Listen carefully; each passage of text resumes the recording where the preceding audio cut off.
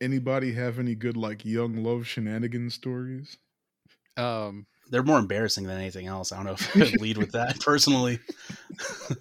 I hope somebody else has one that's like less bad. I get that because I wasn't about to share mine. my first girlfriend, I realized I liked her kind of late, and when I asked, she said nah, she was not interested. Yeah. But then I think, give me, oh shoot, hold on. You're good. All good. What? So now you got to share one. Damn it. Okay, it gets really bad because I met her on DeviantArt when I was. Oh man, we taking it back.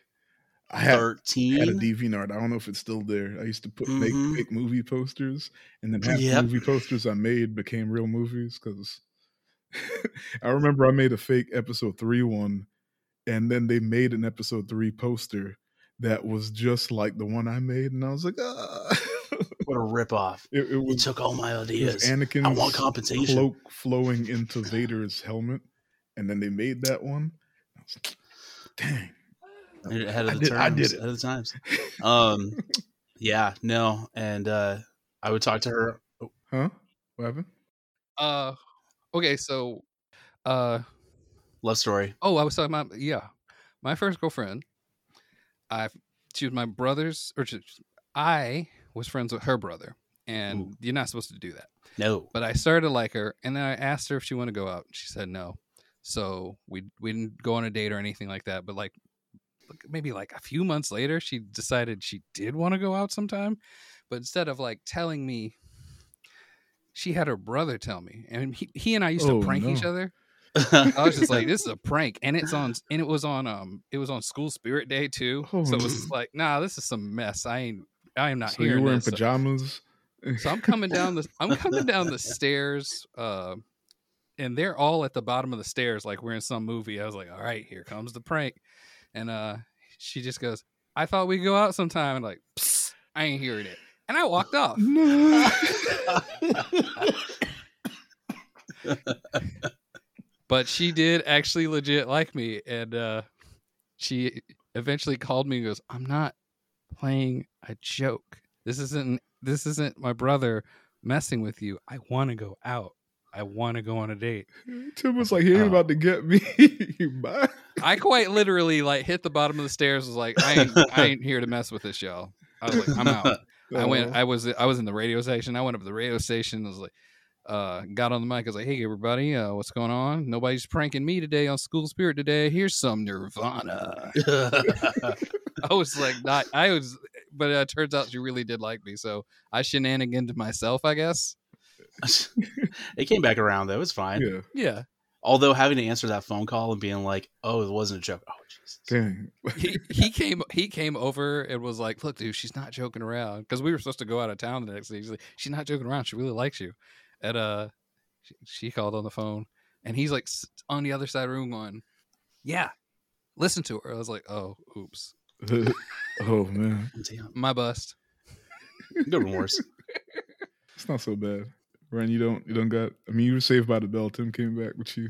Oh well, I wasn't necessarily saved. It was just kind of like it's just put off a little bit. No, I met her on DeviantArt. Oh yeah, like when I was 13, so that had to be like 2001 or something. And she lived in Canada, so I got to go through that whole. You don't understand, Mom. I love her. Like, I don't think we ever even talked on the phone. We talked on like AOL Instant Messenger or something, and is probably one of the most embarrassing things I could think of. And I'm waiting for my kids to go through that phase too. So, hey man, you did it. So I'm gonna share one. This is, but I had a friend. I'm not gonna say girlfriend, but I had a friend that I met on this. It was a graphic chat website called Wolf Home. I don't even like wolves, but somehow I ended up on it, and it was. Yeah, now that like knowing what I know now, it was definitely like some furry shit. But like, I was gonna say, yeah, that's why you want to do Fantastic Mr. Fox. But it was like, hack wrench. I was just there. I was whatever. I think I was like 12, 13, and I had a buddy up there, and like we were friends for a long time. And at some point, I think I was a freshman in high school, and I brought up that I was having problems with my girlfriend at high school, and like she was like, "Your girlfriend at high school," and in her head, we were boyfriend and girlfriend, but we never said anything. So that was super awkward for her. Maybe. not for me. It's for her. I don't know. We stayed friends on and off, and eventually, like, they started playing World of Warcraft with us, and then she completely blew up my friends group because her mother also played, and she's one of those folks who like ain't got shit going on in their lives, so they're just all up in their children's lives, and it was super messy. It was super messy. Yeah, but it's for the best because the mother refused to acknowledge that I was black. She just kept saying, "I thought Tiff was Puerto Rican," so it what's meant to be is meant to be is all I'm saying. Yeah. Right? So yeah, thanks to them, I don't really talk to a couple of friends, but it's all good. It works out in the end. I'm probably better off. Blew up the whole guild. It was a whole thing. So that was your first mistake, was playing WoW. Hey man, I claim it. All right. Thank you for joining us today. If this is your first time with us, we are the secret group of brown kids. Who are the secret group of brown kids?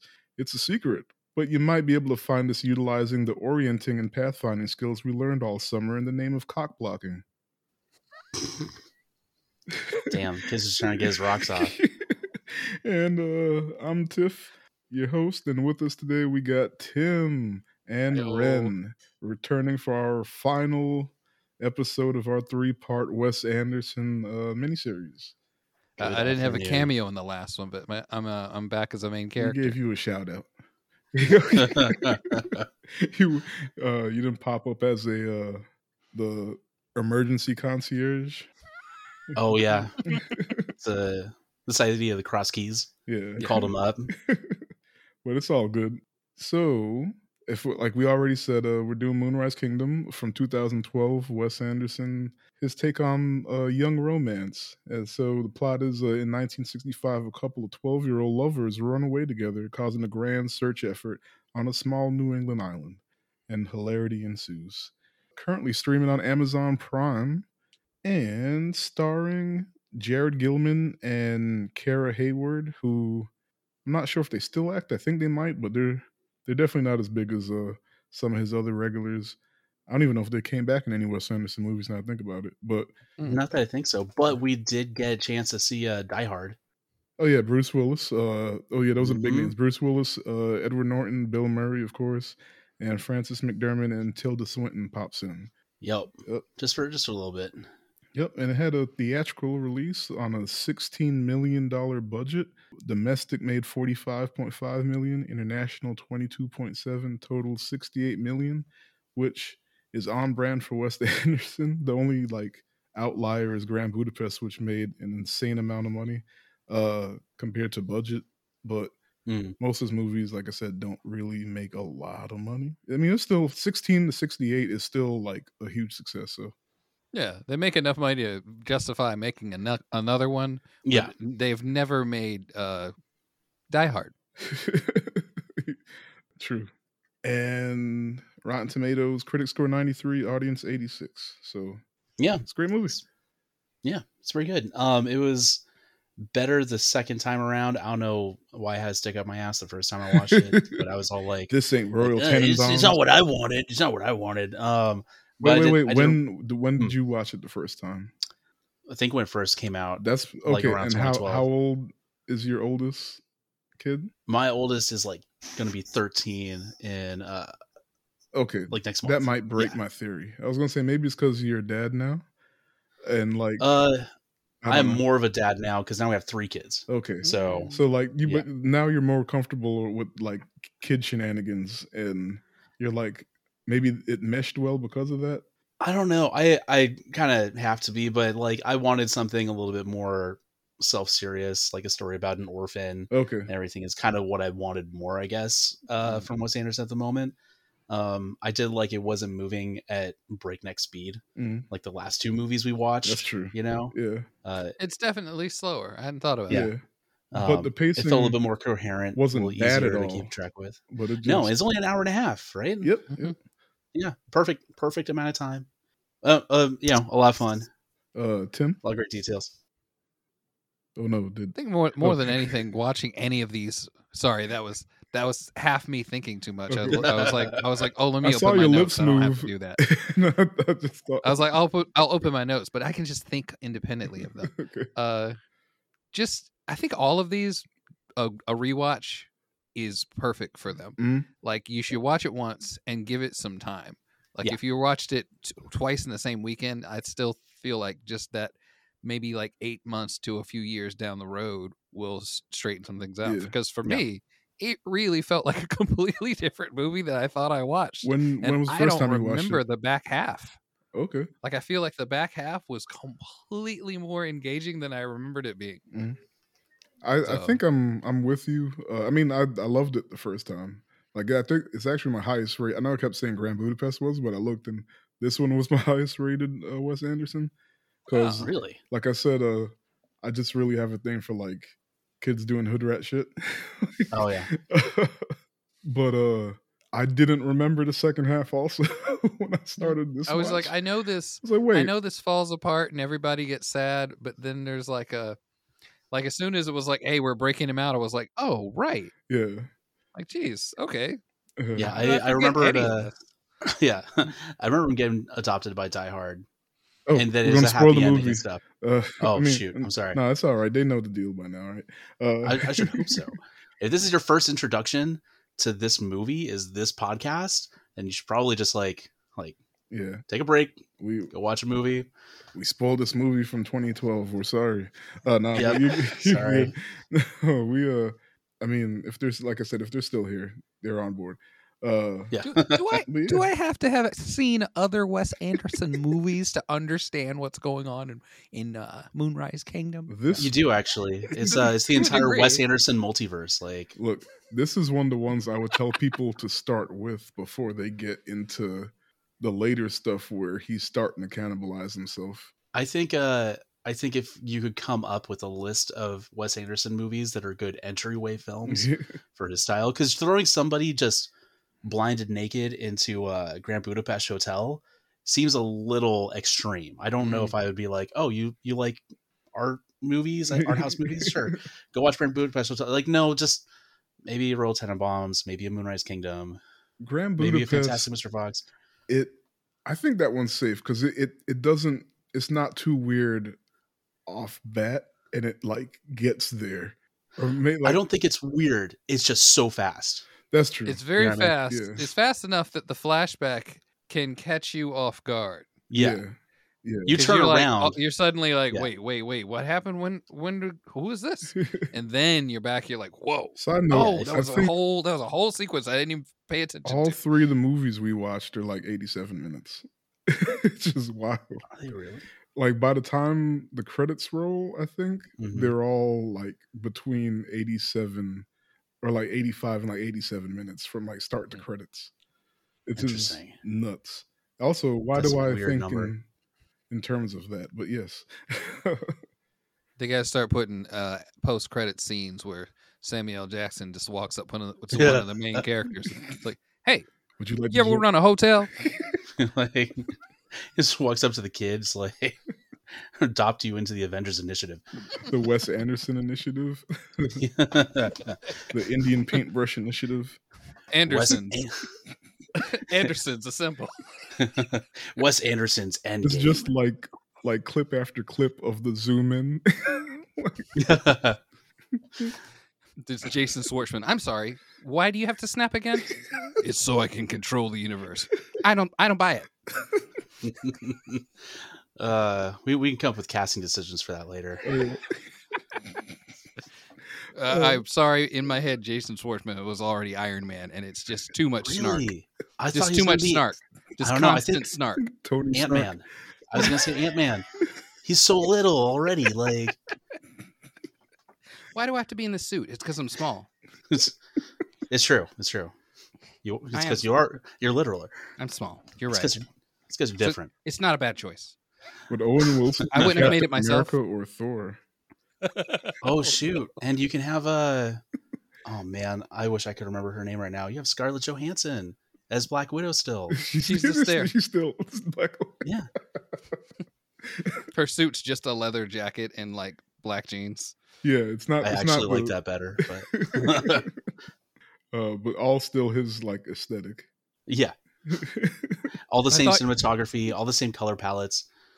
I don't understand. I thought you spoke Russian. So- I forgot some of it. Okay.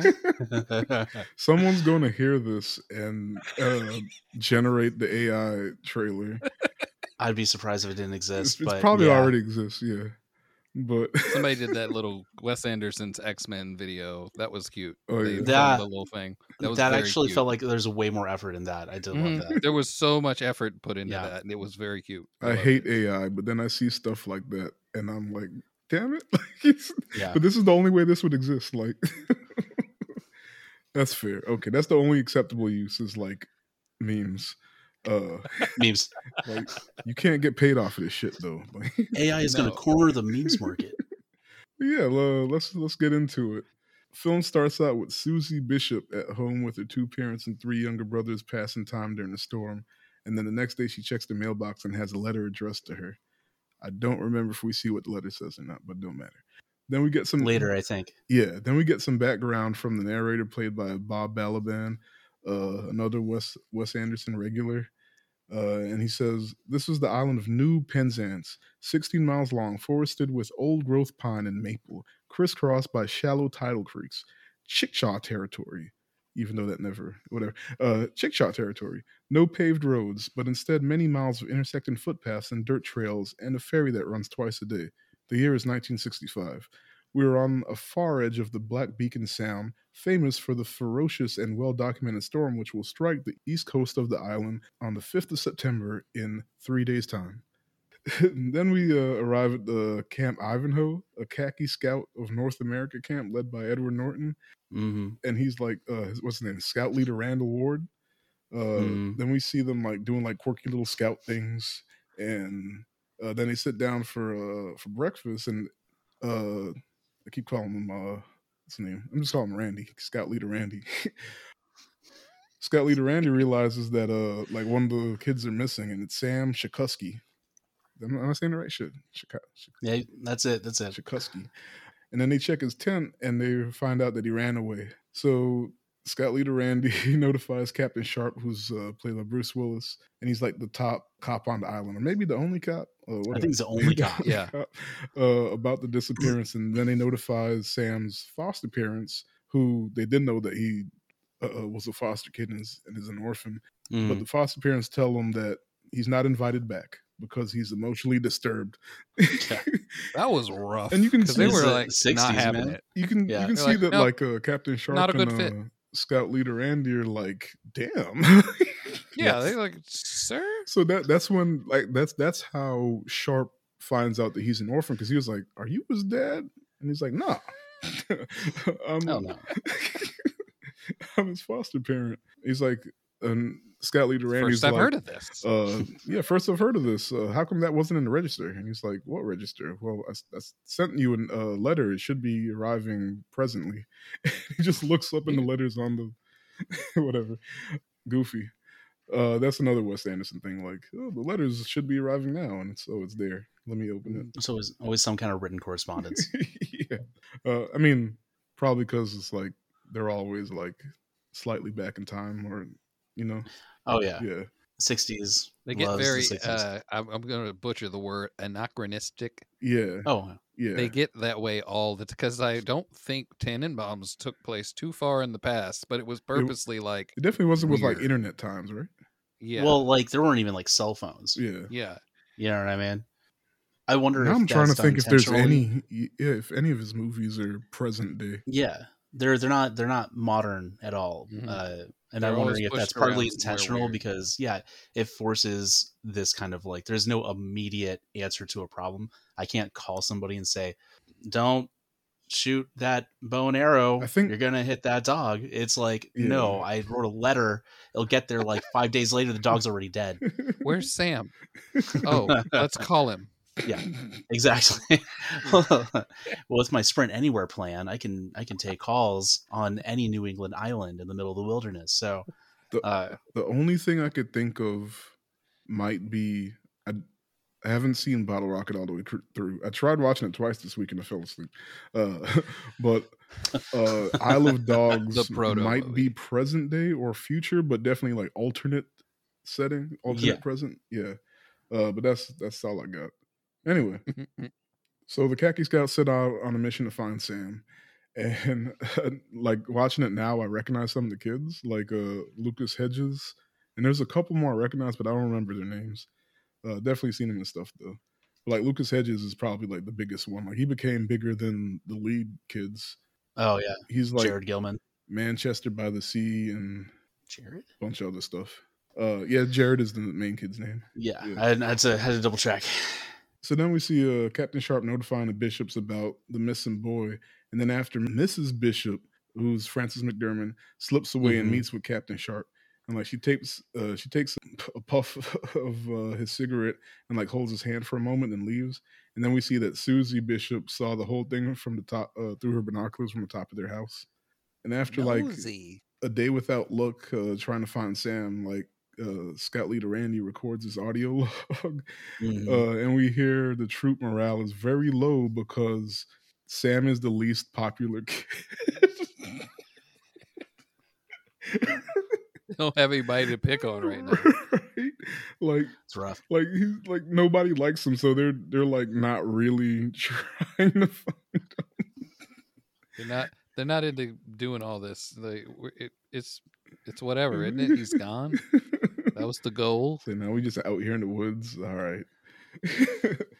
Yeah. Until they all get deputized to find him. Yeah. Then we see Sam in a canoe. Oh yeah, Randy said that he stole a canoe and a bunch of other stuff. He's in the canoe and he's making his way. Then he's making his way through the tall grass, and then he meets up with Susie in the meadow. And then it goes to a flashback a year earlier, and they're at like a church pageant, and Sam slips out, and I guess he just, I don't know, he just wasn't interested. I don't know. He slips out and he's like walking around the church, and he ends up in like the dressing room with some girls in bird costumes. Yeah, he does that ADHD meander. Yeah, where, like you just stand up. You're like, where am I? What is this? What's that? And you just start. The most recent thing. You don't even get to the thing that you saw before something else catches your attention. He just weaves his way out and around into the dressing room. It's funny you say the ADHD meander because I'm not sure if I said this on a previous episode, but I remember my first IT job. We were in training, and this dude named Lee, poor Lee, he got up and he just walked out, and then came back 20 minutes later with like some coffee. And like I get it, like he was falling asleep, so he wanted to get coffee, but at no point did he ask to be excused. He just got up and left, and then came back 20 minutes later, and the instructor was like, "Bro, what you doing, man?" It's funny is like he actually just got up to get a pen or something, and then it just eventually led him to coffee. He's like, "Oh, okay, I got this." Like, what was I doing? I get it. This instructor's like, "What are you doing, sir?" He's like, "I'm an adult." Yeah, see, like I get that we're adults, so like that was probably Lee's logic, and he's like, "I don't need to ask for a hall pass. I'm gonna just go." But at the same time, it's like the instructor's like, "Yo, the dude just got up and left." Anyway, Lee got fired before we actually finished training. Oh Jesus! Okay. It happened. Some Lee stuff happened some more, and I'll get to those in later episodes. So tune in next time. Find out what happened to Lee. The adventures. But yeah, so Lee and IT. The girls turn around and see Sam, and he asks like what kind of bird the girl in the middle is, and that's Susie. But another girl starts listing all the different types of birds. Well, I'm a pigeon. And it's like, not you. He's like, no. What type of bird are you? I felt like he was addressing me, and I was like, I want to be a crow. Yeah. No, it's Raven. Oh man. But then an adult comes in and she like, all right, it's time for y'all to go up. And then she sees Sam and she's like, you can't be in here. And did she leave? I don't know. But Susie and another girl were still sitting there, and the other girl, oh yeah, Sam leaves and the adult leaves, but there's still Susie and another girl sitting there, and the other girl's like, he likes you, obviously, right? What type of bird are you? Right.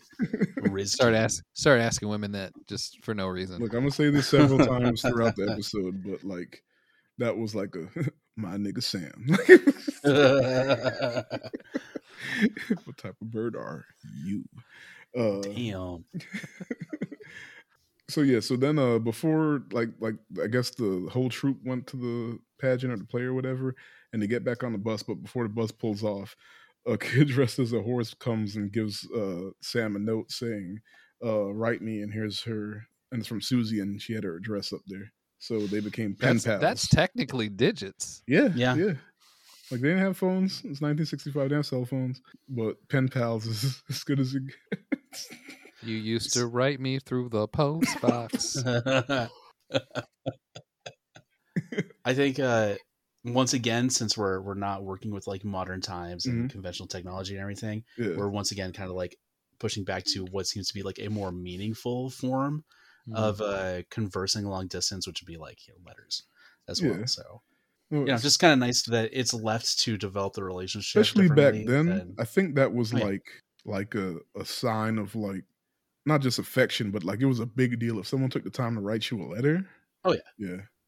I remember the last time I wrote a damn letter. I don't know if I ever did.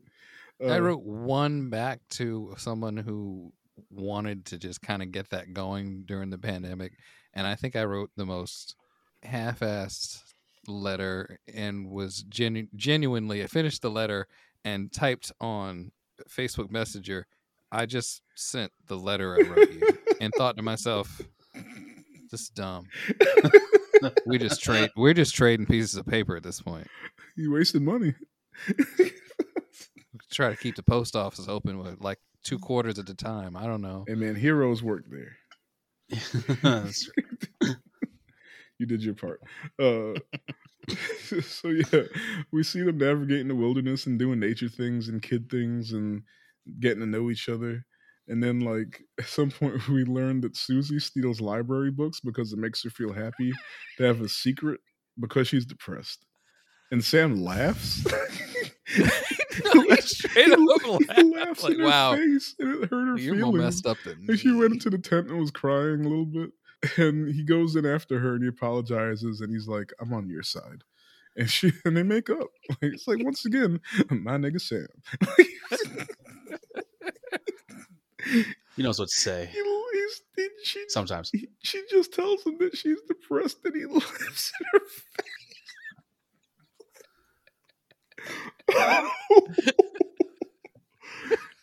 And then he's like, oh, for real? Should I hide the knives?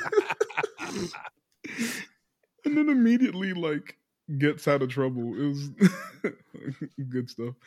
So back at the Bishops, they realize Susie's missing. Also, side note, like Mrs. Bishop, Frances McDormand, she like yells around the house using a bullhorn. And I read that the co-writer, it wasn't just Wes Anderson that wrote this. He co-wrote it with Roman Coppola. Am I saying his last name right? Oh, the Coppola? Coppola, sorry, yeah. Roman Coppola, who, as you know, is a famous Hollywood family. Is it the father directed Godfather? I think that's right. Yeah, and like then his children are like writers and directors and stuff. Roman, like Sophia. Yeah.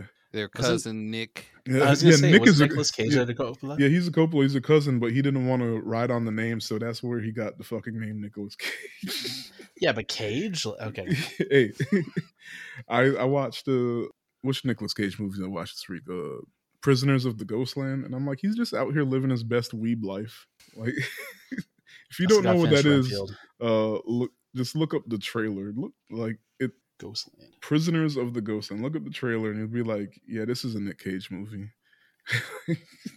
But yeah, threw me for a loop. So anyway, Susie's mom uses a bullhorn around the house when she's like, hey, dinner, yada yada. And then they realize that Susie's missing. Or did she realize Susie's missing, or did the brother snitch because brother snitched? It was half the snitching, but I think they realized it'd been more than a day at this point. Because his record player is missing. He was mad about it. But that's wild. I guess they only eat dinner or eat one meal together. I guess. So yeah, so she she tells Mr. Bishop that the daughter's missing. Or she says, "Does it concern you that your daughter has run away from home?" And he's like, "That's a loaded question." Yeah. The dad is Bill Murray. Yeah, that's a loaded question. Then they notice Captain Sharp is parked outside the house, just chilling. And Mrs. Bishop tells him, "Susie's missing too. Go find her." And I guess like he was waiting for Mrs. Bishop to like, slip away and go out to him, and like that's probably their like thing. It was hangout time, Yeah. and now he's like, "Oh, yeah, that's why he was out there already." I gotta go do my job, I guess. Damn. Right. But Mr. Bishop rides with him, and they have this awkward ass conversation. And Mr. Bishop talks about not knowing how to help Susie because of all her problems. And Captain Sharp is like, "Well, how's Laura?" And he's like, "Laura? Like, why you like Mrs. Bishop? I mean, My wife? It's funny because adults don't call each other by the last name unless they're like in the military anyway. Like he would still call her Laura, right? But I guess it's just how he said it, or well, he already knew at that point, right? That like, or he suspected something. So when how casually he said Laura, he was like, "Laura." Yeah, so that Mr. Bishop got a bit upset about that. But then to get back to the house, and Mrs. Bishop found Susie's letterbox, and it just says like private on it. So she was like reading all the letters between her and Sam, or at least Sam's letters. And like Captain Sharp says, that's the khaki scout he's looking for. This part took me out. And she's like, he does watercolors, mostly landscape, but also a few nudes. That cracked me up. But like we see the pictures too, and he really did draw some naked women and sent it. I think at some point we see them talking about it, and like Susie asked Sam, "Is that supposed to be me?" We can get into it later, but all movie long I thought about what y'all said on Fantastic Mr. Fox about how all the Wes Anderson movies are like kids acting like adults, and then we finally get like the kid Wes Anderson movie, and it makes even more sense. Yeah. So then we get a series of flashbacks with the letters, and like we learn that they both have behavioral issues, can be a little violent, and they have trouble making friends, and they bonded over all of that, and they came up with the plan to run away together through the letters. Right. Mm. So next day, the search party, they're in the meadow where Susie and Sam met up, and like Mr. Bishop has a black eye. Did y'all catch this? Mr. Bishop has a black eye, and he says that's one of those subtle ones. Yeah, like he says Mrs. Bishop stole the batteries out of his flashlight. What? And Mrs. Bishop tells Captain Sharp that he fell in a ditch. Wait a second. Was it Mrs. Bishop or was it Susie that took the batteries out for the record player? Oh, you're right. Okay. All right. I was confused. So maybe he did fall in the ditch. I don't know. Well, yeah, I think he did. I don't think he. I don't know. Maybe I don't know. Well, because wait. Later if she stole the lights from stole the batteries from the flashlight. Yeah. And he meant to use the flashlight. He could have fallen in a ditch. It's possible, but there are hints also about it weird later. Random. Yeah. There's a lot of random injuries in these movies that are just to do a thing for a second. Yeah. So I didn't think about it too hard. I was just like, just Bill Murray got hit for real. I'll bring it up. I'll bring up what I'm thinking about later when we get to the part, because maybe I'm putting way too much stock in his black. Like you said, it might just be a random joke or just there for like the moment. But yeah. So then Mrs. Bishop tells Captain Sharp that Mr. Bishop is onto them, and I don't think anything comes of that yet. But the khaki scouts catch up to Susie and Sam in the woods, and like we don't see what happened, but the boys are seen running away, and like Lucas Hedges got stabbed in the back with scissors, and the motorbike is like up in a tree, and a dog got killed with an arrow, and Susie goes, "Maybe I do go berserk," and Sam's like, "It was him or us." You think? Yeah. So I wish we had seen it. I mean, I get why we don't see it because like that's the joke. But like Susie, so I'm assuming like Lucas. Keep calling him Lucas. His name is Redmond or Redford or something like that. Something along those lines. Because he ends up being like the main bad guy scout. I guess he attacked Sam and Susie stabbed him in the kidney with scissors. So what cracks me up is that every kid is like, all right, strap up, let's go. We're Yeah, gonna one take kid this had the fucker in, freaking dead or alive. Did you He's notice got that one kid like had one kid's got the Mrs. Bean trench warfare knife? I dude, mean, like a stick with nails in it, just like yeah, like they were ready for bear. Look, they did But not when like shit Sam. goes down and Susie stabs that kid with lefty scissors, scissors. yeah, every single one of them drops their shit and runs. They don't pursue anything else. Everybody drops. They drop the bow and arrow. I love the They drop scene the because bat. you see them about to go to war, and then you just see empty woods, and one kid comes running, and then five Yeah. kids are running. Like Yeah. one is like holding his back, bleeding. Just screaming. Everybody drops everything and runs as soon as one kid gets hurt. Like, And what the bites fuck in the tree, and the dog is dead. The dog's the dog's name was Snoopy too. Snoopy. Shout out Snoopy. That's too young. Recipe Snoopy. Yeah, I was gonna say. Pour one out for Snoopy. Oh man. So while trying to evacuate the injured boy, Redford or Redmond, whatever his name was, the adults start to squabble, and then the narrator guy pops up, and he's like, "I think I know where the kid's headed." Right? I mean the snitch. The snitch. Bob Balaban, the snitch. He threw me off too because I thought he was coming to talk to us because he's the Yeah, 'cause he narrator. was narrating It's like, only to oh, us you before. talking to the people right now for real? All right then. Okay, you're Don't right. tell me nothing, I guess. Oh man. Oh yeah, it would have made more sense if they tracked him, but he just showed up and me like, I know where they're going. Yeah. They found him already anyway. They found him once, Yeah. so So then we see Sam and Susie at a little beach playing around, and like Sam painting Susie, and It's then he even inlet makes 3.25. yeah, mile 3.25 tidal inlet. There you go.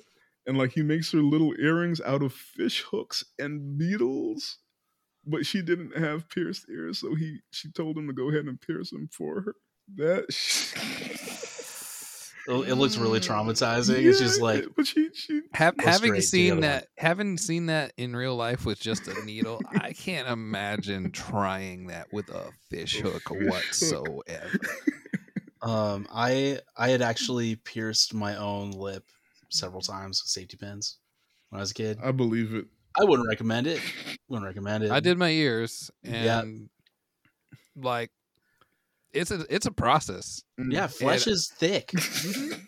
You ever see you probably you know what I'm talking about. All these movies where somebody takes a knife and just pleasantly slowly pushes it into something. No, I don't think so. There's some resistance. If I can't get a needle through my ear in less than half an hour, Yep. I don't think so. Yeah, you gotta be dedicated. Yeah, or you just have gotta to want to get that done real hard. You want to stab somebody, you just gotta go at it like you're trying to aggressively attack that sharp balloon. needle. Yeah, Like what? Okay, the pain is one thing, but why isn't it going? because it's If just not sharp enough. But meanwhile, I can stab the hell out of my finger if I'm trying to sew and hurt myself. What is that? So he does one ear, and he shows her, and like we even see like the blood dripping down in the mirror, and she's like, "Okay, go ahead and do the other one." I was like, yeah, no. Show is wild, bro. Yeah. So also because the little beach was only named Tidal Inlet, mile 3.25 or whatever, Susie's like, I don't like the name, and Sam's like, what would you name it? She's like, Moonrise Kingdom. So like that's where the movie name came from.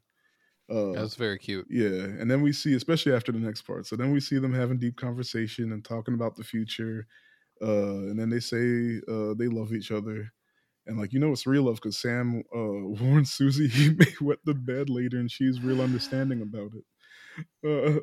And then they have a little dance party, and then then they make out, and like this was hilarious to me, and it was like this is like there's a word for it that I can't remember in romantic comedies, but like this is like the they're in love moment, right? Oh. But because they're 12, like they had to be they had to use some tact about it. So like yeah, I was reading up on it, and there was only the kids, Wes Anderson, I think Roman Coppola was there, and the guy with the camera. So like obviously they, because even with like adult sex scenes, they usually try to have closed sets so it's as least awkward as possible. Mm-hmm. But since they're kids, I mean, it wasn't a sex scene, but like there was some feeling. The terribly ridiculous line. I stopped the movie this time because I forgot. No, no. You can put your hand on my chest. Oh yeah. Oh yeah, and he does. And I'm pretty sure more will grow in. Before, they'll grow. I think they'll grow. Something like that. Yeah, I was just like, oh god. And before that, she goes, what she said, because he gets a hard on, and she's like, oh, it's hard, and he's like, I'm sorry, and she's like, no, I like it, and then she's like, then you can put your hand on my chest. I think they'll grow, or they should still grow. It was just kind of like, I know this is supposed to be awkward, but wow. I mean, as awkward as it got, it didn't get creepy. Yeah. And they ended it quickly after that. It was as realistic as you could think it would be. It was funny enough that it wasn't super cringy. Because I was definitely still laughing. No, that's why I stopped the movie, because I was like, I'm just gonna not be able to not laugh at this. But I need a second. This is my third My Nigga Sam movie.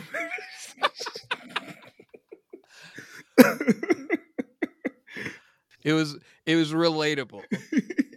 Yeah, it got me thinking. Like was it that awkward? Like my first. Anyway. Do you have something to tell us? I damn sure didn't tell her that like I might pee to bed later. That wasn't a part of it. No, we kept that a surprise. Yeah. I thought I was really being presumptuous once, and I told a girl, I was like, hey, I snore kind of bad. And she's like, what you think about that? You're gonna. She's like, you assume that we're gonna be together when you're sleeping. I'm just covering my bases. I hope you told her just like that, just real low. I'm just kind of like, who knows what's gonna happen. I snore pretty What's bad. the phrase? Prepare for the worst, hope for the best. Yeah. Oh man. The next day she goes, guess what? You snore. I was like, guess, you know who said you know what? Ren, you're not overanalyzing. And this is this is your words, not mine. I like what you did. So I did not take notes on this. Oh, that's fine. I watched it just I'm gonna so cut this I could part. watch it. No, that's fine. You're good. I'm a little worried I'm going to repeat the same things I've been saying about the last two movies, because we already have a pretty good understanding. I was thinking about it, honestly, because I was like, it might, like, I think I said it before, that it probably shouldn't have been my 3 favorite Wes Anderson movies, because I'm just going to praise it 3 times in a row, as opposed to like having different opinions along the way. Especially because I know I don't feel this way about all of them, but I just really wanted to rewatch all 3. So, personally, I don't think there's anything wrong with talking about how much you love movies. Now, I don't actually know if that's better than, giving some critical analysis. I don't know. That's even on my Letterboxd thing. Is like, I might not be the best reviewer or whatever, but I love to love movies. Oh yeah. So whatever. So we're here now. It'll work out. So I like to believe that that love is infectious, as opposed to someone wanting to listen to me shit on something for 90 minutes. Oh no, those are my least favorite podcasts, or what was it called? Video essays. Yeah. Video essays where you just shit on. Like I watched one recently where the guy just dunked on an episode of Daria, and I was like, "It's Daria. You weren't even alive when it came out." That's the worst. When you're not that target audience and you got a lot of shit to say, man, shut up. Mm-hmm. Yeah, you could put me on a black metal podcast, and I'd just be like, I don't know, I can't understand what this guy's saying half the time, man. And it's not fun for anybody at that point. You're not supposed to. It's in Norwegian. Yeah. But I love the beat. Sorry. The next morning they wake up in their tent, and Sam opens it to find the entire Bishop family, Scout Leader Randall, some other scouts, and Captain Ward just standing there staring at him. And Mr. Bishop runs up, and Sam hurries up and zips up the zips up. He just picks up the whole tent. Oh, dude, I totally forgot. You guys missed the was it Shawshank Redemption Oh no, I meant to say that too. That is in my notes. When Edward Norton is looking around trying to find Sam, it was zipped from the inside. How did he get out? Zipped from the inside. It's like, well, what do you mean how to get out? It's a tent with a zipper. So he takes out his handy dandy pocket tool, which he was issued by the state with his badge. Oh yeah, and he hooks it in the inside, pulls it up. They all go in there trying to figure it out, and if you look, there's maps on the ceiling of the tent, except for one that's misplaced low. And he peels it off, and there's a hole cut in the tent. Perfectly, this is a round hole. I was cracking up so hard at that. I've totally forgot about that. It's like an unnecessary homage. Yeah, you could just clip this part out and then edit it back into that, so it makes it sound like we covered it when it was. Oh no, that's fine. That's fine. That's my bad. Because it feels like such a. We thought of this today when we started filming, kind of thing. I don't know why. Added that. Yeah, like they're just like, what would be funny? Because we don't have to use it. We can edit it out if it's dumb. Yeah. One other part I did want to mention was that all the violence in this movie, and I feel like a lot of Wes Anderson movies, comes across as very like Looney Tunes-esque. Yeah. You know what I mean? Like the electrocuting and Fantastic. Yeah, just getting struck by lightning. It would only be topped by a kid walking into like a hole painted on a wall or something. You're right. It's fine. I look forward to it. It helps break up, the art house drama, the artsy fartsy. Yeah. Let Wes Anderson direct Fast 10-2. I'm hearing the music. Vin Diesel. Look, this is the only. I'm mad that you're selling me on AI. This is the only reason I'd want to learn to mess with that stuff. Is to create these stupid ass scenarios. This is my brother Dom. You guys don't look like brothers. We get that a lot. Oh man. Sorry. It's actually they actually get the Wilson brothers to do instead. Right? They replace Tyrese and Ludacris. Oh man. Oh, anyway, we're gonna come back with a fan cast episode.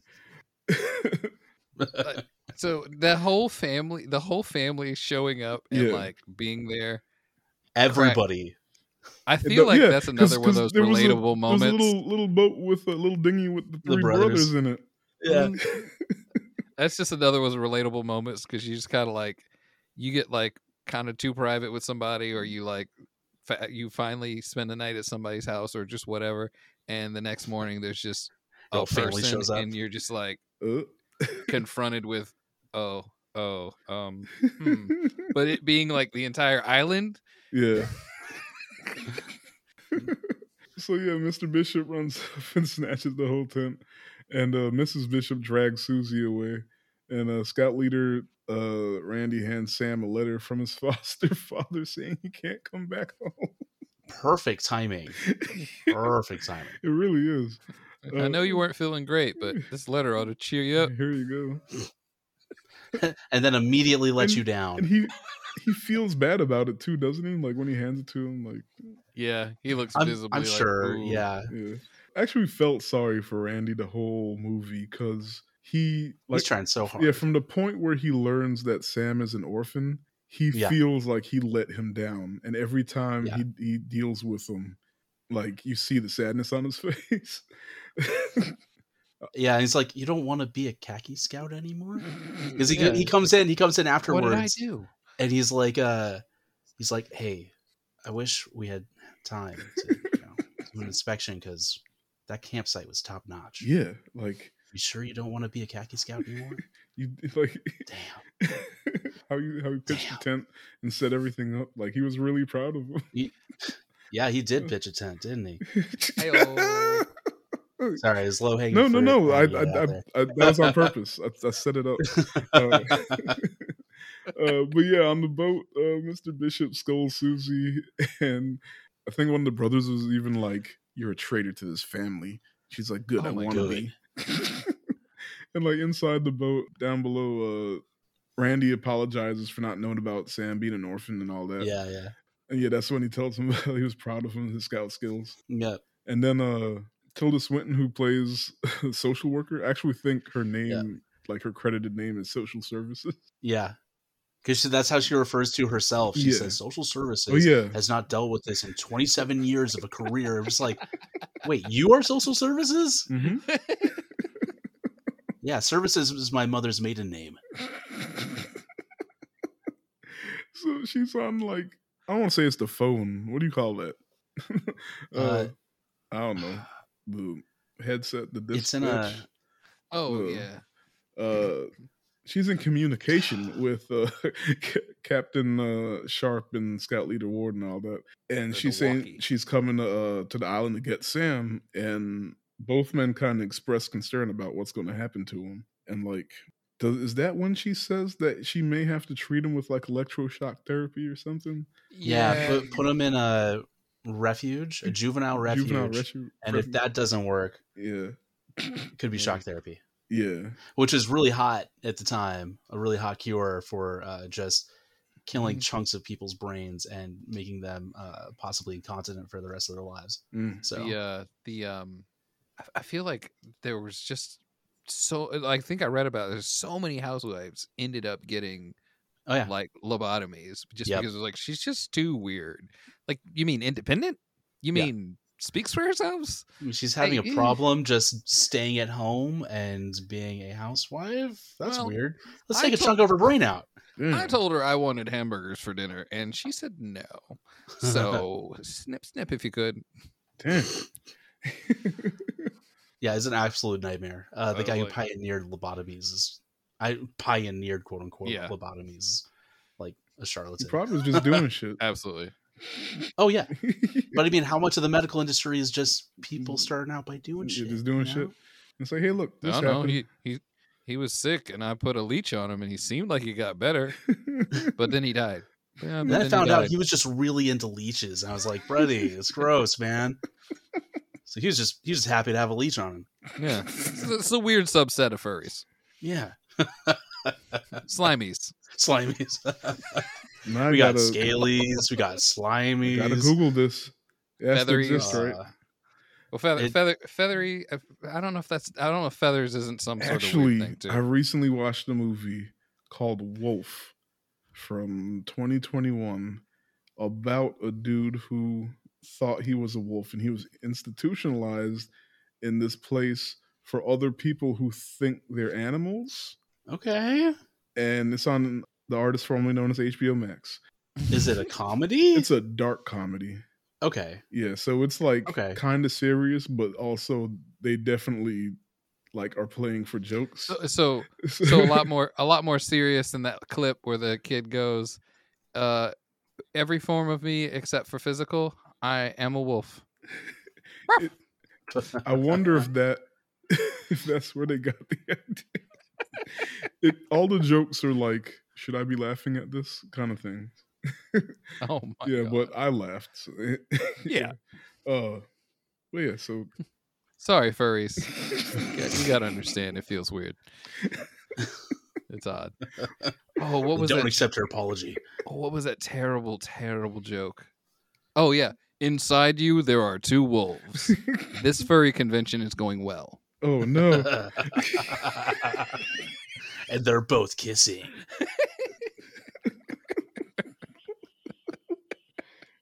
What do they call that? Yiffing? I don't know. Don't answer that. Look, wait, anyway, what?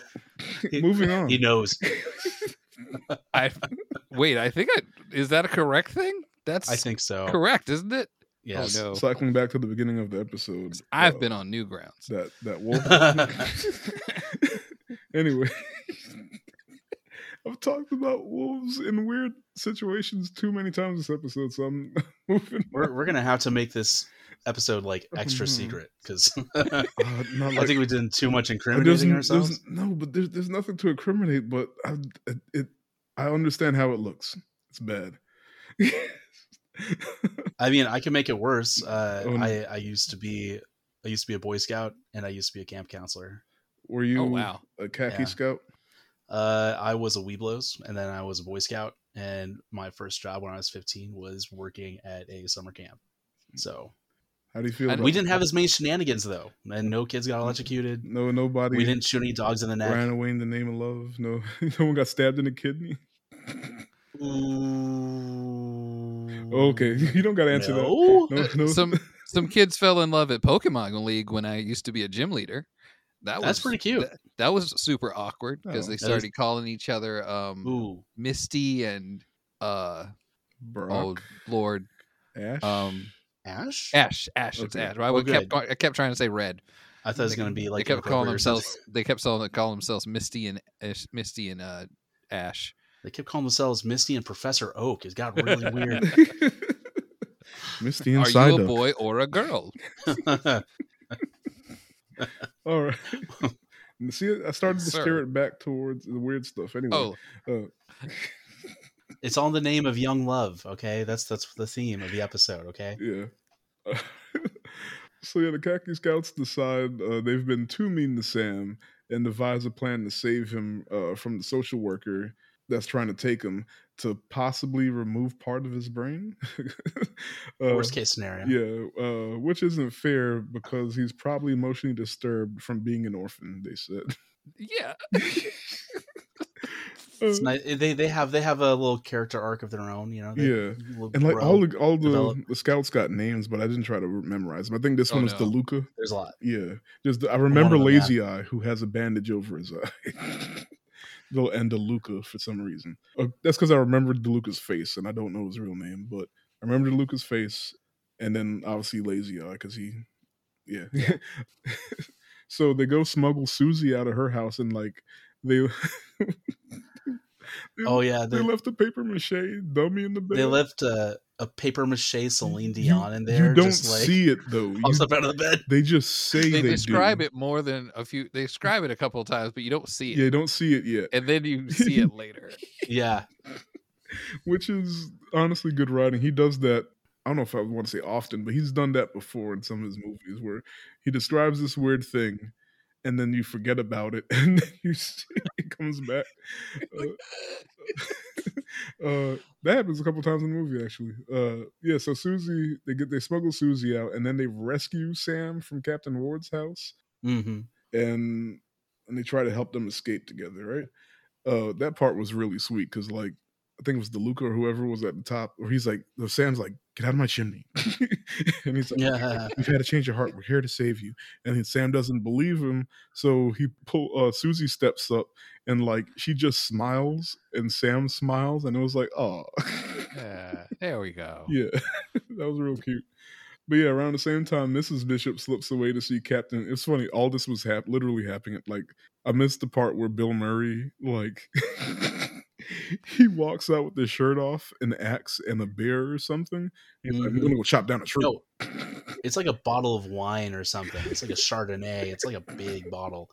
And that's probably what led me to leave, like, his injury earlier was self-inflicted. Okay, because just be doing shit. Just have a self-destructive kind of personality where he's like, shit's not going my way. I'm going to go do something. I'm going to do it my way. So I'm going to chop down this tree, like 80% of it, and leave it sitting over my head while I pass out drunk underneath it. I got you.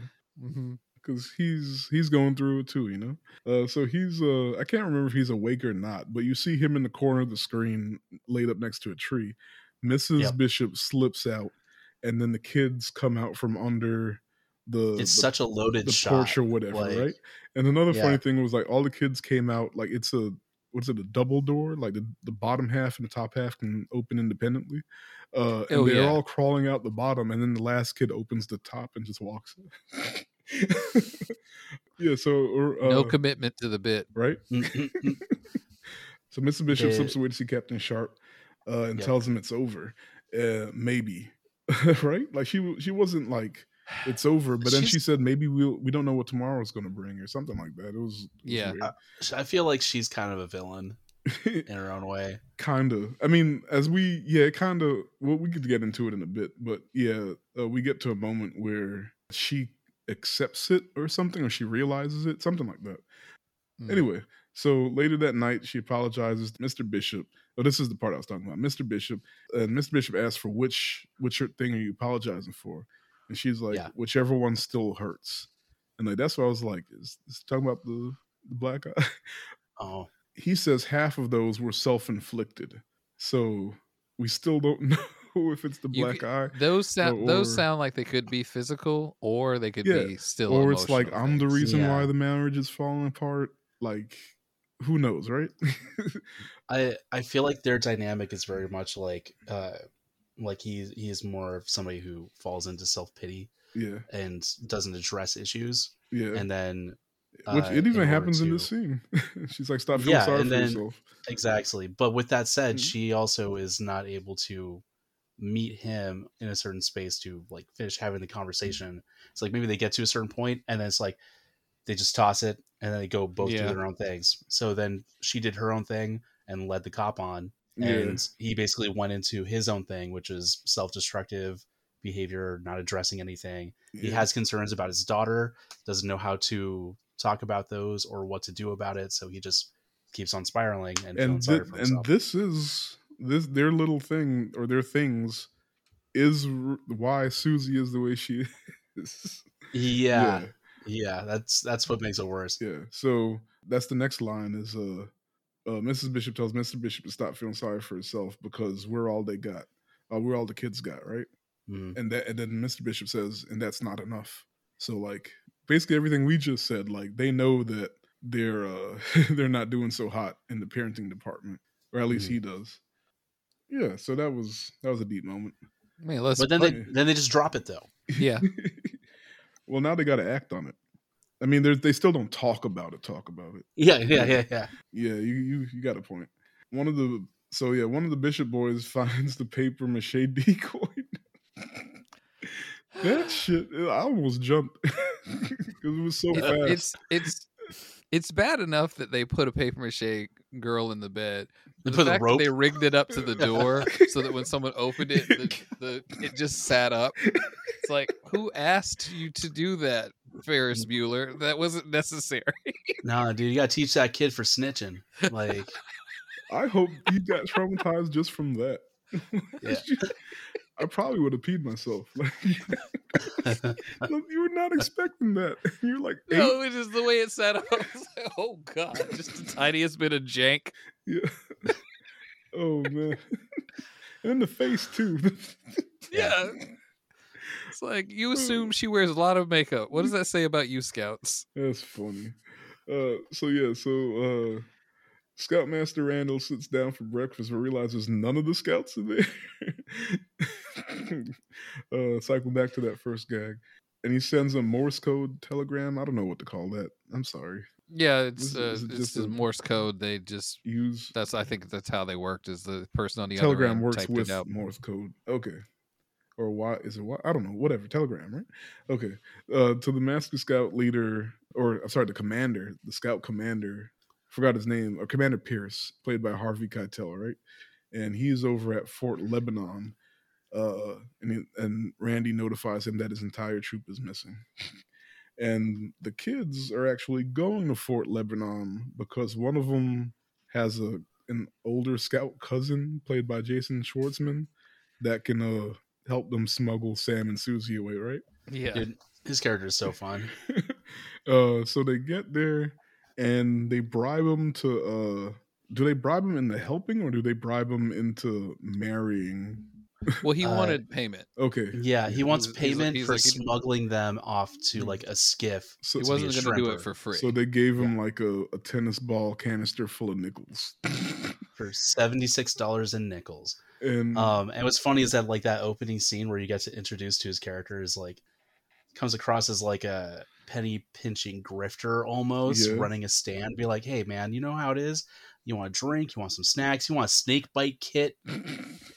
You bring money. That's funny. You know? Very shrewd. I thought he was a scout leader, and then I realized he was just supposed to be an old-ass kid. Yeah. It's the oldest 12-year-old. What did you say, Tim? Oh, just Just I've been bitten. Where's the money? No. Give me the money. Give me the money. So yeah, then with that, the kids are like, oh, we want to get married. Yeah. Like, where's your chapel? That's It's right. like, what do you mean chapel? It's a scout jamboree. Like, it's like, oh well, we do have a chapel. But the chaplain is out. He's out. He's out though. Like what? He's sick. What is with this camp? But what's hilarious is that like as shrewd as Jason Schwartzman character is, he's so precious about everything else. Like, no, this is marriage. Yeah.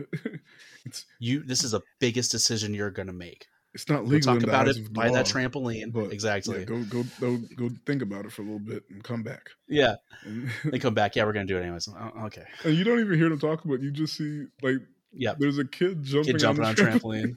Yeah. So they come back and he marries them, and then one of the scouts is like, "Could you give them the money for their future?" And he's like, "No, that's my payment." It's my money. It's a shot of all of them staring daggers. Like, fine. He slides it up. Take the tennis ball can. I'm concerned about their future. Can but yeah. So they go to leave, and he goes to sail them out, but then they come back, and Sam's like, Susie forgot her binoculars in chapel, and he runs back, and then he spots Redford, who the kid who got stabbed in the kidney, in the hospital. Well, he was standing in front of the hospital tent. And he's like, "Why'd you never like me?" And Redford's like, "'Cause nobody does." And Sam's like, herd mentality, right? Mm-hmm. Sam's like, "Bet." And he charges him, starts stabbing him in the kidney. He starts punching him directly in his wound. Like it wasn't even a punch. That's He smart, was man. like it was like the fingers just. That's smart. I mean, yeah. But damn, got the binoculars. this was another That's moment true. where like, oh yeah, they're violent. Like he went straight for it. It wasn't even like a punch. Nah, they locked up, and he immediately just went for the kidney. And so Redmond starts screaming, and like the alarm sounds, and Sam, I think he does get the binoculars, and he books it, and like, but the whole camp starts closing in on him. And like Redmond's like, "Get him! Like there's the fugitive," and yada yada, and like the whole camp starts chasing. They do the Benny Hill run throughout the field. Yeah. Yakety sax. Yep. He's got the can, and he snatches a flag, and he's gonna make his last stand on the rock. And he's like, "Fuck y'all!" And then he gets struck by lightning. There was a sign as they ran in that said lightning field, and I was like, how do you just know about that? What? This is a crazy person's camp. Hey, light or something about Fantastic Mr. Fox and Thunderstorms. Lightning storm. Yep. I was saying the same thing because there's also a thunderstorm when the bishops were having that conversation as well. Okay. He's like, "I wish this roof would just tear off and throw me into space." Oh yeah, the roof would just tear off. Fuck, dude. Well, Harder, I forgot to bro. mention that I did mention it, that the whole time a giant storm is on its way. That's another layer of like urgency, so that they really need to find these kids. It's a ticking time bomb. So yeah, they Pavlov's gun. Chekhov's gun. The can of the shortest amount of time between introducing the element and just having it happen. It was like something's got to happen with this tennis ball can. They were they were talking about it a lot. What's going to happen? And then when he gets hit by lightning, the money just poof goes to the air like popcorn. I was like, I had to rewatch that real fast because I thought it was blood. At first, I'm like, "Oh, like that's a lot of blood for a Wes Anderson movie." Like, nope, it was just change. It's just nickels. Just nickels. And he gets up fine. He kicks off his flaming shoes, and he's like, "I'm good." Yeah, his folks catch up to him first before the other scouts do, and he's like, "I'm okay." He's just like, fine. They just stood there in shock for like 5 minutes and let them get a good head start. Yeah, they thought that kid just died. Yeah. So yeah, they escape over the fence and like as they're running away, we see them run across a bridge, and then we see across a bridge that's across a dam, but then the dam bursts because of all the rain and it's a flash flood and the storms here now. So Scout Leader Randall arrives at Fort Lebanon, and like the Commander Pierce strips him of his command because he lost his whole troop, and he's like, it's the worst leadership ever seen. And then the floodwater rushes into the camp, and but Commander Pierce had gone back into his command tent, and that like what happened? Oh, it knocked the fireworks. Bridge. Yeah, and it knocked the bridge off. That knocked a tiki statue or something, I don't know, onto the tent, and the tent explodes. So then Randy jumps the gap, runs into the flames, and saves Edward Norton Cassidy and White Man Kendra too. And he saves Commander, and he jumps back across the gap, carrying him on his back. The whole ass man on your back, and you just pulled a Jordan. Yeah. Were you looking at his legs that whole movie? Man, he's got them on display. Hey man, he just got leader for a reason. So he saves the commander, and then he like leads all the troops to safety, which is the church. The church. And we also see that the Sam and Susie and those scouts that they ran to the church too. And I guess that's the highest point on the island or something, or at least that's like the evacuation zone. Yeah, designated shelter. Yeah. So everybody's goes there, and then we see the bishops and Captain Ward get there too. And Randy tells him that Susie and the boy ran away again, and then social services shows up, and she's demanding to see the boy and chews out Captain Sharp and Randy because Sam is missing again, and she had heard he was struck by lightning. Like how she heard that? Things already? Are moving too fast. And we had seen, like, as soon as he came in, he actually saw it. Captain Sharp noticed that the kids were on like up above the pulpit by the organ, but they were dressed in the animal costumes from the pageant where Sam and Susie first met, and like they were just chilling up there. But he recognized them because one had binoculars and the other one had the raccoon hat. The hat, yeah. And Sam even sees that Sharp sees him, and he like tries to hide the raccoon. It's funny, but Captain Sharp doesn't rat him out yet. Doesn't snitch. Yeah, because they don't want social services to take him either, right? Yeah. But then Redmond sees him, and he's like, "Look, they're up there," and he snitches. Snitch. Yeah, jeez, he was ready. Lucas, and he did get stitches. He did get stitches. He didn't learn his lesson though. I mean, in this case, did stitches make snitches? This time they This time it did, yeah. Stitches make snitches. Yeah, so now Sharp has no choice but to chase after the kids.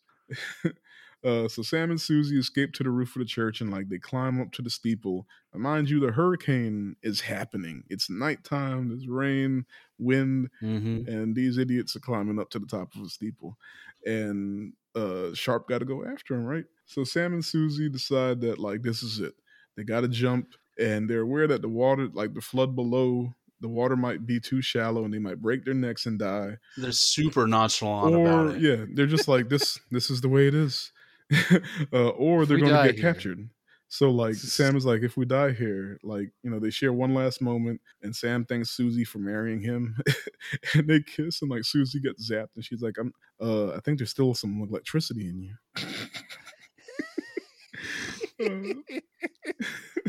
It's a cute little moment. And just as they're about to jump, Sharp reaches them, and he tells them that he'll become Sam's new foster dad. And like Sam looks at Susie. That's cool. Susie approves, and Sam agrees. But then the steeple gets hit with lightning. Like explodes. And then we see that like because before Sharp climbed up there, he tied a rope around himself. So the rope has him, he has Sam, and Sam has Susie, and they're just dangling off the top of what's left of the church's steeple, right? But yeah, he was there for him, and he saved them. Yippee-ki-yay, little kids.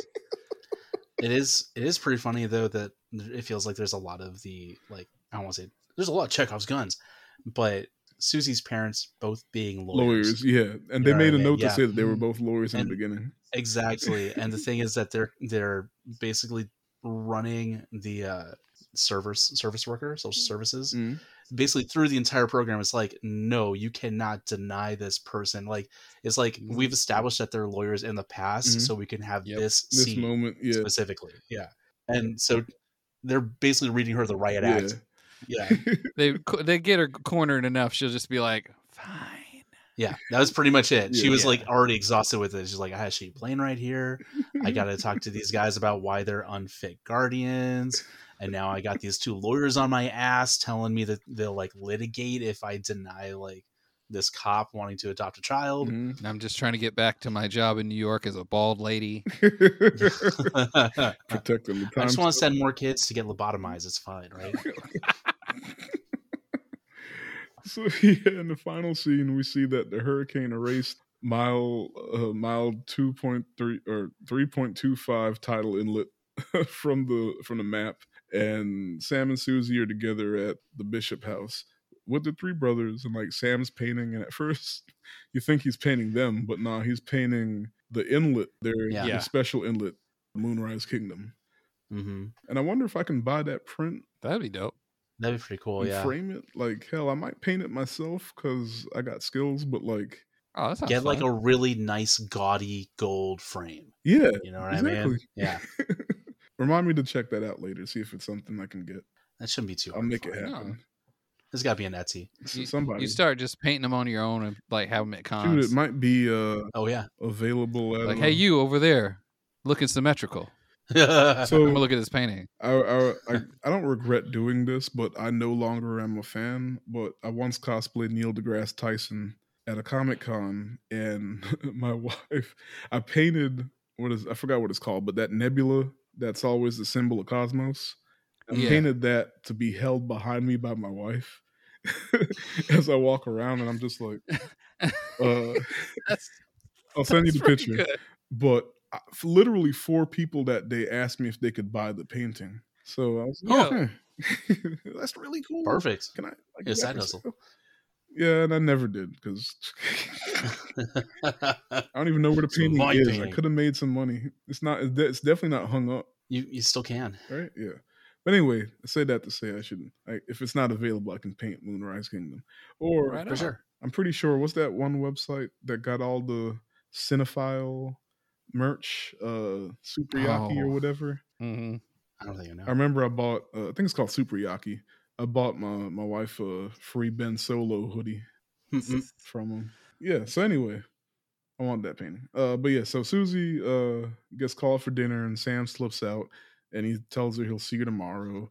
And then he goes to join Captain Sharp parked outside of his spot. It's funny because like all he seems to really need and strive with is like structure. Yeah, that's why he was so good as a khaki scout. Yeah. But now he's a cop. Yeah. And ACAB. Yeah. So, Yeah, I'm sorry. ACAB includes Sam Kuklusky. Close enough. Kuklusky. The cluster. Somebody in a movie group we're in, they said, "What's your favorite cinematic pig?" And I can now add Sam Shikutsky. He had favorite cinematic pig is Porco Rosso. That's mine. Ooh, that's literally mine. All of that one. I've never seen all that, and I love the story, so I should probably watch the rest of that. It might be on Max still. I know the Ghibli movies. Ghibli movies. It is. But it is. That was the thumbnail for the post. So my answer was nice. That one. But now I can go back and add Sam Shikutsky. But yeah, he had on he had on the same uniform that Bruce Willis had on the island. And the hat. Yeah, with a little hand stitched hat. So now he's his little sidekick, which is cute. So yeah, so we can assume that their issues got solved now because Sam has a guardian that has proven he cares for him, Susie's mom isn't cheating on her dad anymore, which was probably the root of her issues, like her parents' problems, marital problems. And the 2 kids now have friends and love in each other. Aw, so all's well that ends well. Yeah, sort of. I think Susie's parents are kind of like an inconclusive thing. It feels like part of them not understanding how to deal with their kid was also exacerbated by the fact that they didn't want to look inward at their problems. Like Mr. Bishop wanted to like do the self-pitying spiral, disassociate himself with whatever means drinking, and Mrs. Bishop sought something outside of her marriage without addressing what's happening with her family either. So it's kind of like a stalemate for the moment, I guess. You just assume that everything's going to be chill. So Susie might end up better because at least now she knows that they are trying to pay attention. Those boys are going to be felons. yeah. Also, she's probably old enough now that like now that she has Sam, she's got somebody that's there for her. That now she's like, all right, well they fucking around, but whatever. You know, I got a buddy now. Hopefully. I can't think of a single Wes Anderson movie that has a happy marriage, though. I mean, so I'm not saying it's happy now. I mean, I guess I'm saying it's happy now. It's more stable now. Yeah, it's more possibly stable. That's fine. Stable, but I don't know. I guess what I'm trying to say is, I think Susie gonna be all right though. We got her far enough. Yeah, that's the impression that like Susie and Sam are gonna be okay. Yeah. So cute. Until the next movie, which is Moonrise Kingdom 2. Their marriage is struggling. Sam has taken his job too seriously. He can't separate himself from structure. And Susie has a tendency to just straight up stab people when she gets angry still. So because it was real quick, but wasn't there like a flashback where she said that one time she broke a window or something and got glass in her mother's head? Oh yeah, they're like she's like picking a I was like, oh my. She got mad and threw a rock through a window. Susie, please don't. Look, my nigga Sam absolutely looks like, well, one, he married up. Susie was pretty, and Sam looked like a little nerd. And she was taller and everything. So good for my nigga Sam. And her parents are lawyers, so yeah. He ain't got no parents, so yeah. So things were working out for Sam. Look, I ain't mad at him. And he had swag. I'm talking to you. It is pretty funny too. I don't know if you remember in Grand Budapest Hotel with Zero, but there's always this kind of like sneaking relationship deal where everybody knows what's going on, but they're still sneaking around like kids. So like Zero's sneaking out of his fiance's house and like, talking when her dad is in the room, even though he's trying to sneak out. And then you have was it even Sam her dad? now. Was it her dad? Or like she just worked there? Or which I thought was even funnier. Sure. I don't know. Yeah. I could be wrong because she did live there. Like she slept where he was. Yeah, I wasn't sure personally. I just thought it was funny that like maybe she just lived in where, I don't know, whatever. I'm throwing this off, but yeah, I see what you're saying. Yeah, just the idea of like a secret tryst. Yeah. I mean, you had the same thing with like Owen Wilson and I'm totally running a blank on her name, Gwyneth Paltrow. Oh yeah, you know what I mean? We're like, ooh, like secret tryst. I'm just wondering how many more movies there's like that kind of, a running theme with Wes Anderson. 2 in French Dispatch. So it keeps secret going. Tryst. Yeah. I Love Dogs. Yeah. Secret Tryst. I can't remember. I need to rewatch I Love Dogs too. But yeah, I didn't get a whole lot of trivia on this, but one thing I did notice while I was watching, I let the credits roll, and you know how the movie starts out. They put on a record on one of the kids' little record player. Yeah, and if you listen to it, it's like some orchestra music, and then there's a kid dissecting it and talking about this part and that part. So yeah, the theme for the movie starts playing, and then the kid starts talking, and he's introducing each instrument element during the credits. Yeah, I'm watching that right now. It's pretty fantastic. And the music is Mark Mothersbaugh. So who's that? I'm not familiar. Mark Mothersbaugh. He did the music for Everything Good, Beetlejuice, a lot of Tim Burton movies actually. I know there's a television show that a lot of people don't even know he did the music for. He's from the band. Wow, all of a sudden I can't. Oingo Boingo from back in the 80s. Fine. Okay. And he's done so many good stuff. Batman. Oh wow. Yeah, so like real good. Which stuff. Batman? 89. Okay. The bet, the one. Sorry, not, I shouldn't have asked. not the other ones. I got you. Yeah, that's pretty cool. So, you know what I'm about to ask? Who's your favorite character? Favorite character and who you probably are. Yeah, that's the next question. It's here to stay. I like Randy a lot. He tried his hardest. I was almost sure he was going to end up having Sam as a kid. Me too. Yeah. But there's a good chance I'm Susie. Stab people in the kidneys with Like I be trying to like be cool, but like next thing I know, I done hurt somebody's feelings. Mm-hmm. Maybe I didn't stab them physically, but they're just like, I don't like talking to Tim no more. He was saying mean shit. Like, I didn't say anything mean. I just said what your problem is. She's got a real talk shit, get hit personality. Yeah. Like she does. She'd be fine in that juvenile detention facility. Yeah, they could send her there. She wouldn't have a problem. I said that I love stories about kids doing hood rat things with their friends, and Susie was a real one. Sam was like, "Look, it was him or us." Shit happens, man. Sorry about your dog. To be fair, they didn't kill the dog. When the kid with the bow and arrow killed the dog by accident. Kid with the bow and arrow probably saw somebody get stabbed and went, "Oh damn!" Let go. Was that Eye Patch? I don't remember. Oh, I thought Eye Patch had the bow and arrow. Probably. I think so. Yeah. You know what? And that makes sense. I forgot. No depth of. Yeah, no depth. No shit. He probably was like, oh. I wonder if that is a hidden little thing that you could pick up on if you put the pieces together. If he was the one with the bow and arrow, his throw was not going to be true because he's. Oh man! If only he had the trench warfare knife or the nailed bat that nobody ever used. Nobody got to touch any of those things. That's because that's right. Redford went down too Bill fast. Murray ends up having it later. When he's like trying to get everybody to shut up, he just randomly has it. It's like, whoa. Oh, it's wait, are you talking about in the church with Bruce Willis? Oh no, it was Bruce Willis. You're right, it was Bruce Willis. He just randomly had it. It was like, bro, he left it in the woods. Yeah, I picked it up when we were back at the woods. I guess so. Damn. Oh man. Driving around my cool ass station wagon, I saw some nails in the road, and I was like, no, we can't. I flex in this car. No, I can't blow a tire. There's no mechanics here. How brutal would that be?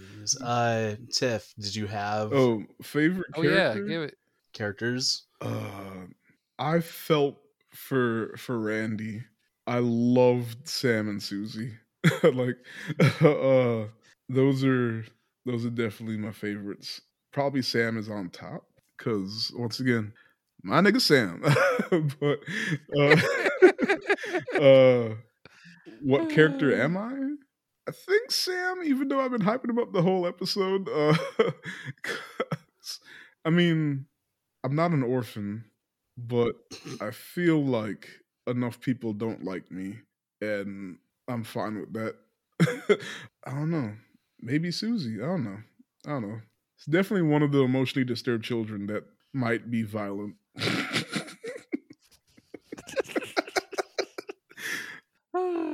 I'll leave it at that. Oh man. Yeah.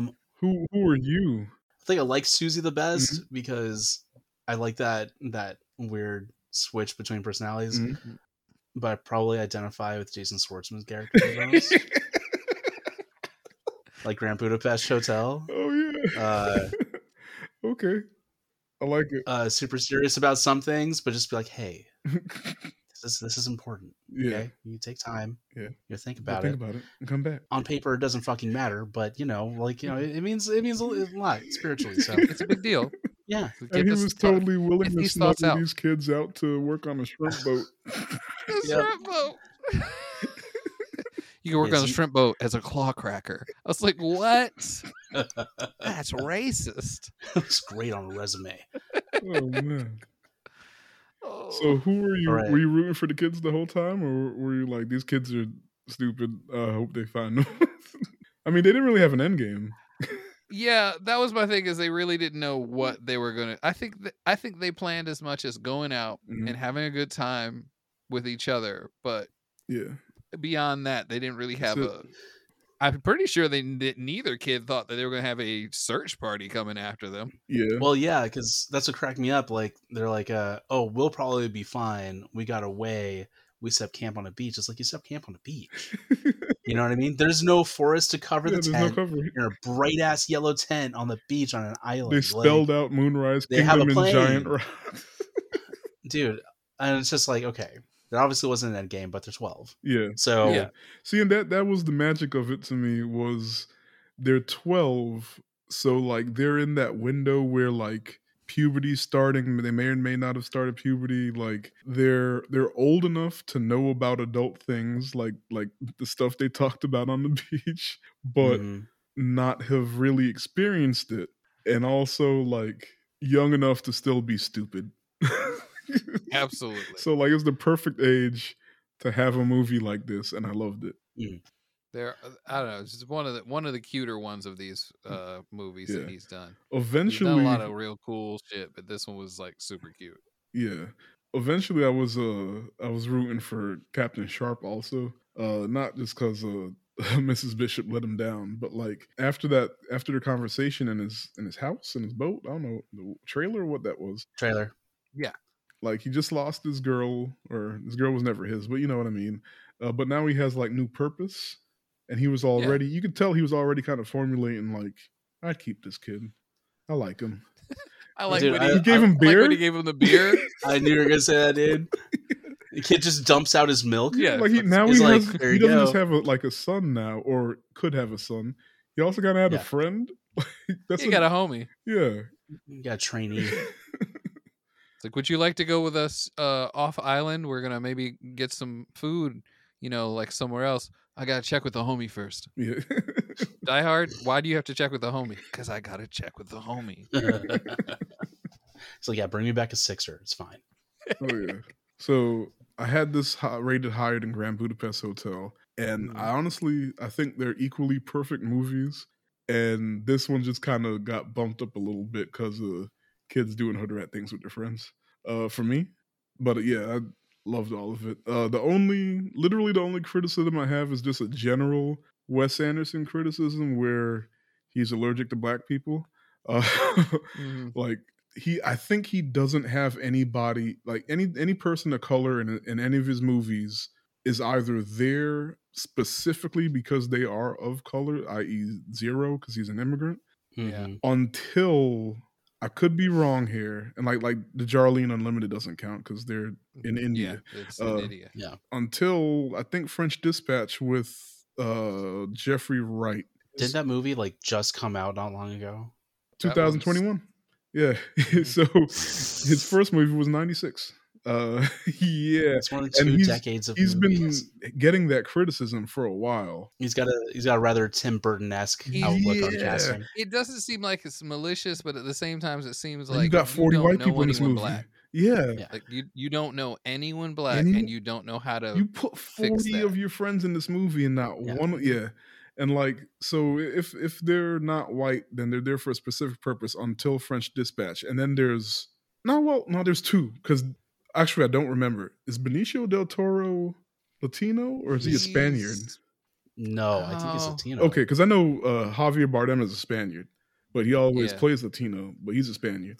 Benicio del Toro, if he's Latino, then him and Jeffrey Wright are the first ones that were brown, but that didn't matter. Brown adjacent. Yeah, like... Yeah, I don't think I've ever seen an Islander or an Asian really in a unless it Wes was Anderson there movie. Specifically to be like they had to be that race for the script or whatever. Right. Yeah. So I guess I'm gonna give him a little bit of credit for French Dispatch on that. But still, like, that's his 10th or 11th movie. So Sorry. Benicio del Toro is Puerto Rican. Okay, Sorry. okay. So he got 2. Okay. So thank you. After 25 years. We got it. But yeah, we got it, that's a general Wes Anderson. A quarter of a century of films. We finally got some in there. Well, so George in Life Aquatic, but I feel like that doesn't count because he was supposed to be like foreign, right? Just like Zero was supposed to be an immigrant. And he was making a contribution to the soundtrack as well. Yeah. So it's difficult to tell how much of his appearance was not gimmicky, but like Wes Anderson heard the music. He was like, soundtrack. "Hey, I like this, and I'm gonna put you in the movie." Versus, "Hey, you're my black friend." Yeah. Yeah. But like I said, that's a general Wes Anderson criticism, not so much criticism of the movie. I absolutely love this movie. Mm-hmm. Yeah, y'all. I mean, if you remember your ranking, you could say that too. No, mine is simple on this one. This is one of the ones I would recommend to just about anybody. Mm-hmm. They don't have to really even like. This seems like an easy way to get into. Yeah. This one's fun and simple, and I can't think of too many people that wouldn't like it unless they just like only Fast and Furious movies past 5. That's the kind of film person where I don't know if they're into films. They only like the Fast movies past 5. Hey, here's the thing. I know a lot of pinky out cinephiles that didn't start until after 5, and they like them, but they like them for like it's almost like a breath of fresh air. Like, hey, these movies are stupid and fun. That's all I care about. Yeah. It's kind of like it's kind of like when you go to a car show. This is I'm telling too much about myself. You'll be attracted to a spotless 55 Chevy Bel Air. You'll be like, that's some dope shit. That thing's in perfect condition. It's completely restored. It looks brand new off the factory floor. But like a random Civic on 17s for no reason, as low as possible, with like a wing on the back of it, you're still gonna go over there and look at it. You're gonna be like, well, what's going on over here? That is the greatest metaphor. Is that a NOS bottle in the back seat of a Civic with a baby seat? I know just enough about cars to fully appreciate checking this out. I'm still checking this out. This movie is definitely something I would recommend to people, though. Yeah. That's the simplest, easiest way to give my rating on it. It is one of his best movies. It is a different feeling than some other ones. It's not so breakneck that you like get the lost. Pacing is great until like the last act. It speeds way up. Yeah, it speeds up in the last when the storm hits. But also like there isn't a whole lot of info we need to absorb during that. So that's probably like what it is. Where like Grand Budapest, there's stuff we need to know while it's flying. Yeah, if you sneeze too hard, you miss an important element. In that's a good way to put it. Yeah. What's your rating, Ren? Oh man, I'm gonna be typical. I'm just gonna give it a 10. Wait, but this is important. This is important because you didn't like it when you first watched it. So I didn't like it. I don't know why I was being so like curmudgeonly about it. You know what I mean? I think I was looking for something closer to what I first enjoyed. Yeah. So I wasn't looking for like, 12-year-olds in love, whatever. So, but watching it again, I'm like, okay, I can appreciate it. I think it does what it intended to do. Yeah. Which is the other thing too, is like appreciating something for what it's intending to do and how well it pulls that off, as opposed to what you're expecting it to do or what you want it to be. Yeah. So, after watching again, I'll go with Tim. I would recommend it to anybody who has that kind of inclination for kind of a more artsy film. I like that it's kind of a light R rating. You know what I mean? Like, it's not hard R. If you look at it, the rating, you know how they get specific now with the ratings? It says sexual content. It's technically true. Yeah. It could even be, it's so awkwardly portrayed though that you could put both of those in like parentheses. It'd be like sexual quote unquote content quote unquote. It's like, okay, like I'd probably let my 13-year-old watch it. It doesn't get extreme. Yeah. There's like no cussing. No. Nobody even says cuss. It was so disappointing. Kids don't even cuss. Yeah. Yeah. And it's pretty sweet, except for the endorsement of the cops. I'd give it 10. I'd give it an easy 10. But once again, I'm biased. Yeah. Because talking to the same person who just was like, Wes Anderson movie, let's go watch it. I don't care what it's about. Still feel like I catch up on though. It's all good. I'm sitting here thinking like I'm say something groundbreaking. I'm not. I would buy the DVD for my collection. I'd buy the full price Criterion. 10 out of 10. Still 10 out of 10. Like I said, both this and Grand Budapest are my favorites, but this one gets just a hair above Grand Budapest because of the kids doing hood rat things with their friends. Yes. So if I ever come back, I hope that I see a movie. You'll come back. Where Why are you saying it like that? I don't know, man. I don't know what you guys are gonna watch. I don't know if I can sign up for all 10 Fast and the Furious movies, man. Look, I'm gonna do it. We look.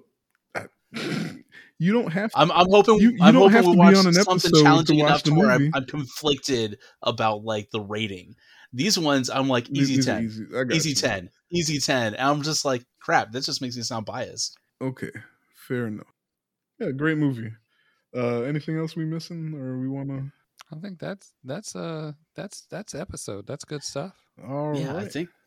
I mean, aside from all the silly like little antics that we could like go back, pick up. It's like, oh yeah, I think we've kind of covered it with like the last two movies we had watched as well. Like any further analysis just feels like being a dead horse. But yeah, regardless, I think so much of his work is at least worth watching once. Yeah. So I don't know about French Dispatch. I haven't heard anything great about that. I wasn't crazy about the Darjeeling Unlimited. It's like personally, it's like the joke ran on too long, and now the snake is eating its tail when it comes to French Dispatch. Oh, okay. I still want you to watch it so you can let me know, because maybe I was sleepy. I don't know, but like only a third of the movie clicked with me. Okay. Yeah. I mean, I'll definitely check it out. I need to watch more random stuff from him just so I can make sure that I'm not just biased towards his work in general. Yeah, I got you. I'm ready for the space one. Wes Anderson's Armageddon. Oh, you talking about Asteroid City, or you literally mean like a spaceman? No, Asteroid City looks like it's just flat out sci-fi. So like, let's see what you do. All right. He got to do horror next, all right? Could you imagine? I can't. The terrible thing would be if it was like, okay, this is purposely kind of funny, but with a horror vibe. What would be worse is if you're watching it and you're like, okay, Wes Anderson, oh my God, no, why is this freaking me out? Stop. Then he just starts putting stuff in the middle of the screen and just goes off center. Oh, People man. I really want to watch it, but I know that he would never. He probably like Asteroid City is probably the hardest sci-fi he might go. That's as far as it's gonna go. And the ship from the preview has his touches all over it, so it's like, okay, it's just gonna be kind of campy, maybe not. I think his next movie, I don't know if it's claymation or stop motion or not, but it's called Authentic Mexican Restaurant, and I need to look up. Oh my, what? Yeah. Oh no. I'm happy all had to say. Anyway. I'm looking that up right now. Moonrise Kingdom was great. Budapest Hotel was great. Oh my God. So thank you for listening. Plugs. Anything? Tim? There are no new ways to say I am D&D Sluggers. I do my own brand of weird nerd music. You can find it if you search D&D Sluggers. There's always the joke that you would also find a baseball team, but I never bring up the fact that one of these days I want to take 20 people and go to their baseball game in my shirts and start chanting and confuse the shit out of them. What is a hot banana? Ren? Nothing much aside from the usual. We are on Instagram and TikTok as Power Bummer. We just kind of do some light graphic design work if anybody's interested. We haven't made any posts in a little bit because we've been working and doing school and everything. So yeah, basically. But we're always available to get stuff done. Tim, what kind of music is D&D Sluggers? I had to ask because you mentioned it a few times. I'm like, now I'd have to lie a lot if I wanted to tell you what people from the nerd scene say. But if it were up to me, I would say funky 80s, 90s inspired pop. Okay. I like a lot of really crunchy synth funk. And I got really kind of heavy into some of the I don't bring this up, but I got really into like a lot of the like sort of Japanese like guitar pop scene where they would like city pop kind of deal. Not so much. Well, I did get into that later, but like you had bands like the Pillows.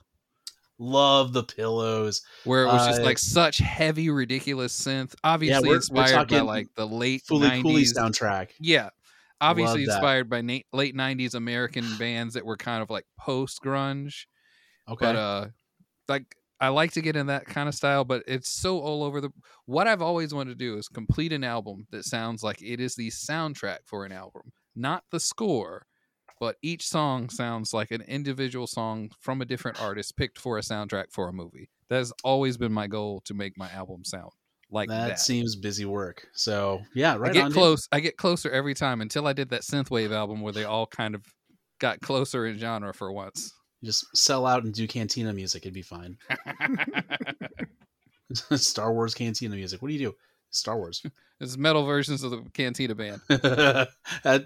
Whole album. Now I don't even know if that's been done yet. I'm leaving this in hopes someone is like, "What, the Pillows? I fucking love the Pillows." D&D Sluggers, not the baseball team, guys. In parentheses. I've always wanted to do a shirt that was baseball themed and then put "not the baseball team." There you go. In parentheses on the back of the shirt, D&D Sluggers on the front. Yeah, for me, Tivzilla on Letterboxd, and follow the podcast on Twitter at SGBK Podcast. And if you haven't already and you're still here, please like and subscribe. I usually can't stand when people shout that out all the time, but now I understand why. Because I straight up will forget. There's a couple of podcasts I listen to, and I was like, I never clicked subscribe? Okay, well, so appreciate it. Thank you. And that was our Wes Anderson miniseries. Hey, we're going to do a Christopher Nolan one next. Oh, God. I'm not going to pick Everybody's all the so ones gritty. Okay. We'll have more to say about those. But he also suffers from the same problem of being allergic to black people, so it works out. Mm-hmm. Jesus Christ. Good night. It's like an epidemic. I don't understand why Spike Lee doesn't put more white people in his movies.